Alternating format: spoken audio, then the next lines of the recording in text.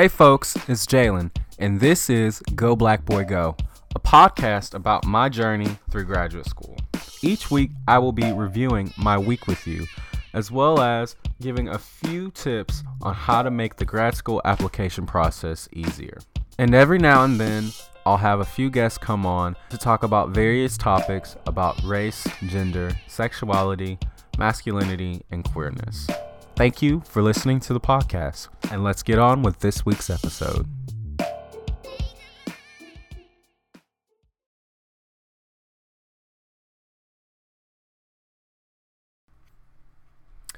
Hey folks, thank you for tuning in to this week's episode. This week, so week 4, things have been picking up.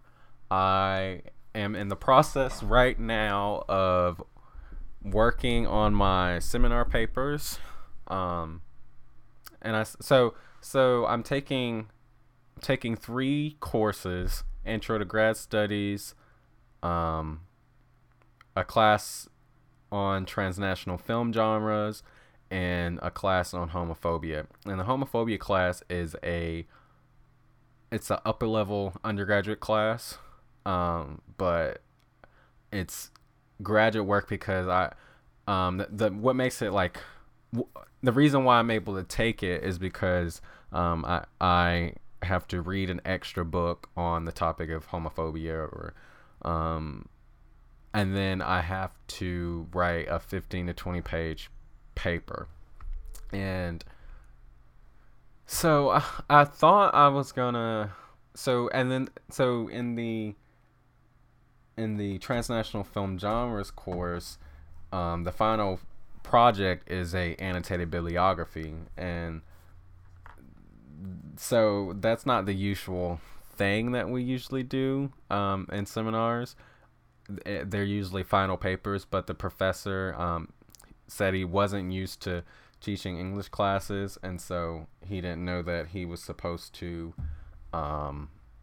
give us a final paper, but the grad studies director said that that we had to write, me and another person in my cohort had to write a final paper for that project.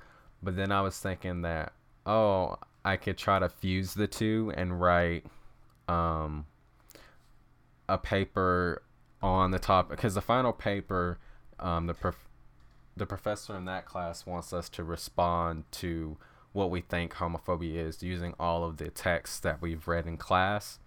And so I was going to use those texts to apply it to a film genre to try to blend them together, and I was just going to do the annotated bibliography for the film class. But after kind of doing some reading and writing, I feel like my final paper I'm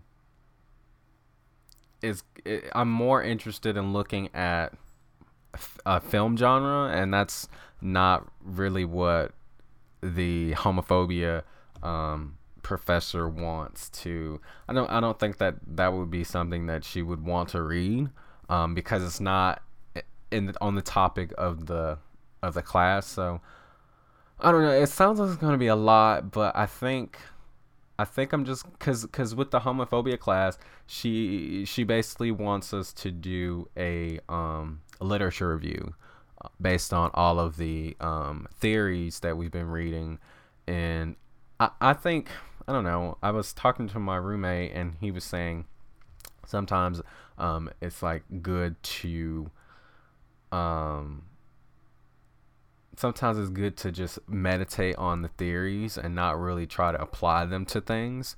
And so I think it would be beneficial to me if I just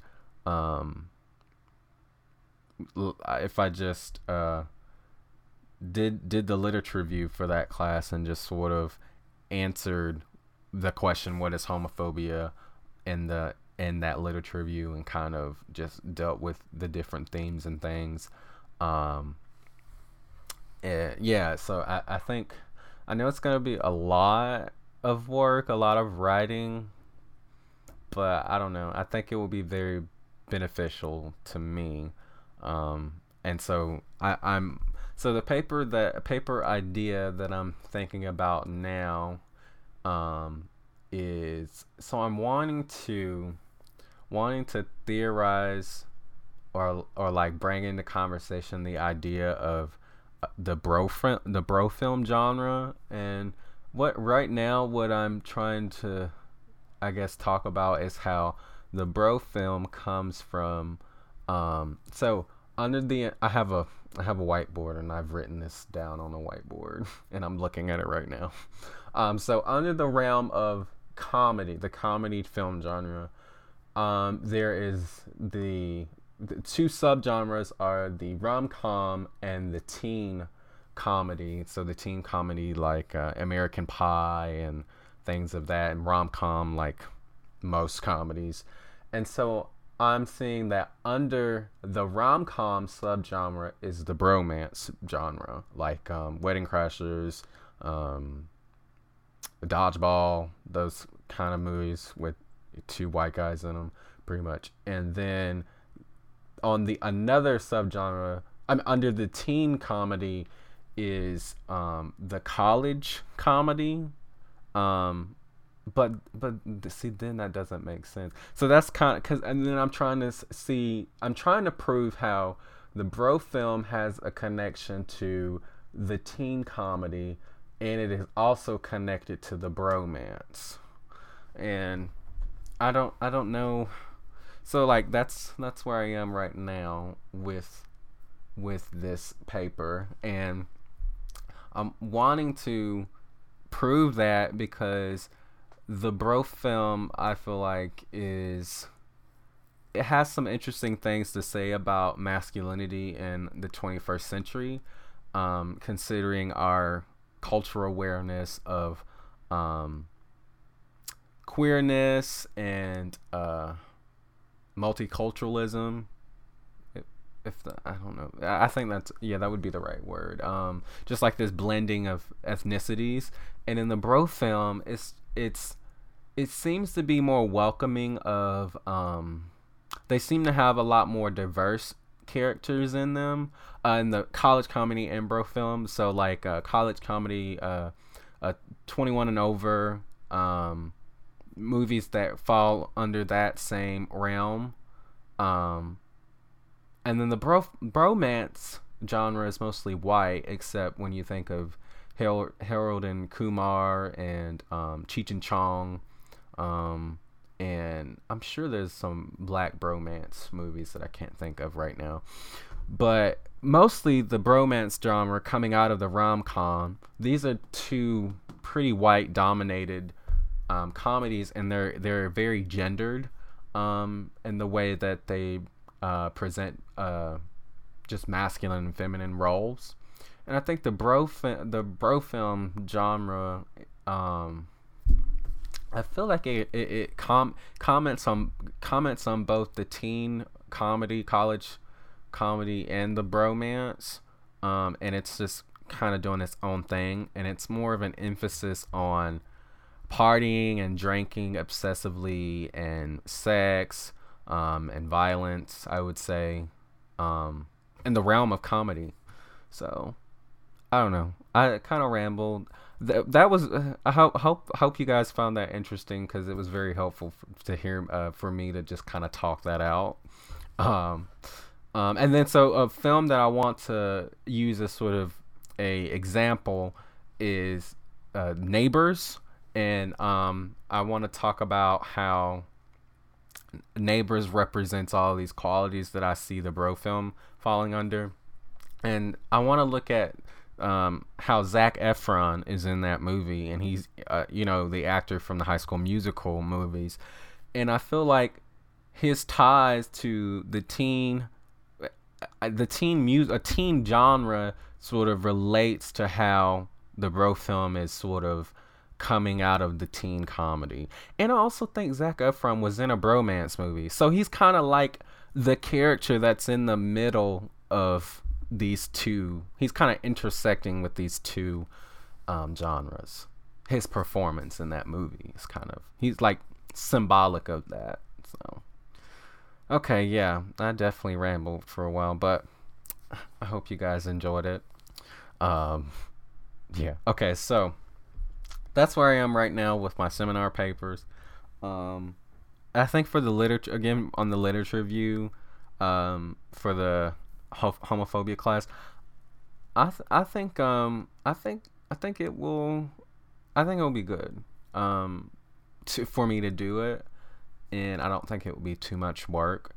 And already now I've kind of just kept um, my responses to the. I did some little responses for class on the articles that we've been reading, and so I've just kept those, and hopefully I can just use my ideas going on with those in my literature review. So that's what I'm about this week. Week 4 going into week 5 is thinking about my seminar paper. In addition to that, I have 2 presentations that I have 3 things that I have to do. So I have to lead a lecture in the class that I'm observing. So I have to lead a lecture. I'm going to lead a lecture on on Snapchat. They're reading an essay on Snapchat, and I'm going to lead a lecture on that. Then I have to do a presentation on the melodrama film genre in my film class. Then I have to do a presentation on my final paper in the Intro to Grad Studies class. So, and those are kind of, those are kind of they're kind of spread out, but then again, there's only 5 more weeks left in this semester term. So yeah. So I mean, I keep thinking that I'm not doing something right because I'm not stressed out a bunch. And I mean, I I feel like it helps that I'm breaking things up. That I'm not trying to get huge. So when I'm reading, I'm not trying to force myself to read past the point of me comprehending something. So like I was reading an article today, and it's about 30 something pages, and it took me like 2 hours to.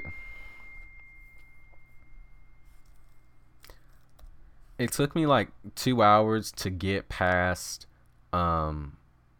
like 15 pages. So I was like, okay, well, maybe I just need to stop this and then stop reading right now and just come back. So and then yeah, I just take it like that, and that reading I'm reading this stuff. So I like to read I like to get my readings done for the week. Just so I won't be stressed out on trying to, or at least I'm trying to do that, so that I won't be stressed out trying to read during the week and come into class and feel like I'm behind. I hate feeling like I'm behind. It makes me so, I don't like it. So yeah, I just take breaks and just read bits and pieces here and there, and just take it piece by piece. That works for me, and that's been working for me. So like now, with the fact that the seminar paper's due in about 4 weeks, I'm trying to start on it now. I went to the library, got a bunch of books, and I'm doing some free writing now on what I'm thinking I want to write about, and I'm still talking out, as you guys have just heard. And yeah, so I don't know, it hasn't been stressful, and I've been enjoying just the whole grad school process. It's really sinking into me that this is the time in my life where I get to explore new topics, new areas of research, and just really build on what I'm seeing in the things that I'm reading, and what some scholars aren't really picking up that I can add to the conversation. So I don't know. That's kind of that's rewarding, and then tutoring is rewarding. I had a lot of appointments this week. I had maybe, so I have to do 15 hours. I had about 10, if not 11 of those hours filled up. So it was a busy week for me this week, but yeah, I'm here. Okay, so bus adventures. I keep thinking I'm not gonna have to say anything. I keep thinking that I'm not gonna be able to say anything about the bus each week, but there's a lot of crazies that ride the bus, and there's a just taking the bus is just so interesting and scary at the same time, but very convenient.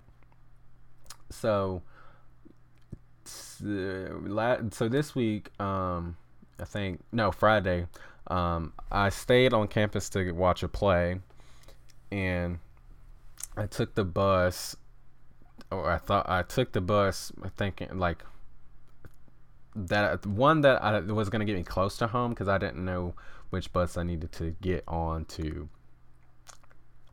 get home. So I took that bus, and once they stopped at the bus station, I walked to go get on another bus, and someone was like screaming, fuck that bitch, fuck that bitch," and then people were like laughing. I was like, "Oh my god, like this is crazy." It's just this is too much going on at the bus station, and the bus. Like when I got on the bus to go get to the area where I live, it's just this guy that came on and he was like talking to himself. I think he was drunk, and he told everybody have a good night. So I was like, oh, that one's nice, but he's still crazy. And I was like, oh my god, I hope he doesn't try to talk to me, because people always try to talk to me. Like that one guy who asked me for a folder and then he got mad and walked away. It's just like, oh my god. But I don't know. So that's the only thing I can think of about the bus, being on the bus. But I mean, I'm sure I'll come into some other things, run into some other characters on the bus. I'm sure of it. So this week I saw A Star Is Born, and so I did some reading, and I said, okay, I'm gonna treat myself. So I saw A Star Is Born, and it was pretty good. I just didn't like. I don't know. It was kind of over dramatic to me in some places, but I thought Lady Gaga did good, and it was kind of cheesy, but I liked it. I did. I'm trying to debate if I'd watch it again. I don't know. I don't even know if I'm trying to recommend it. I don't know if I want to recommend it. I don't know. It was alright. Okay, so this week for grad school advice, I want to talk about recommendation letters. So if you're applying for grad schools so if the deadline for your application is January or February or even December, I would say ask 2 to 3 professors that you are very well acquainted with and they know your work. Like, ask them now if they can write you a recommendation letter. I think I asked my recommenders around this time as well, and it's gonna take them maybe a month to write the letter, just because of all the stuff that they're doing, and so I would ask them to write that letter now. And some of them I think all of my recommenders ask me, is there anything that you want me specifically to say? Are there any specific things that you want me to highlight about your performance in school as a scholar? And I want to say that I think I said no. I just want I think I basically said no. I just wanted to be good, like to paint me in a good light, and I think they just took that and just ran with it. But if they ask that, I think that's a great opportunity to tell them, oh, could you highlight more about my research interests, my research skills, my discussion, my contribution to group discussion, my character, things like that. If they give you an opportunity, if they ask you, I'd say take that opportunity. If they don't ask you, I would just be like, hey, um, when you could you speak a great deal about my research interests and my interests as a scholar and how these contribute to the larger conversation about said topic. And I think if you do that in a respectful way, they won't get mad. And of course, like this is your letter. Like they're doing this for you, so whatever you can tell them that can make your letter of recommendation be just really help your application, I say you do it, but just be respectful about it. And most professors won't feel like you're telling them what to do, even though you are, because this is your letter and this is your livelihood and your life, etc. But I don't think most professors would get mad about that, and if they do, maybe they shouldn't be your recommender. I don't know. But yeah, so, and then I would say maybe, so if you ask them, if you ask them 2 months before your recommendation, when your application's due, I would say maybe check back in with them 2 weeks later and say, ask how's the letter doing? Is there anything that you need to provide for them?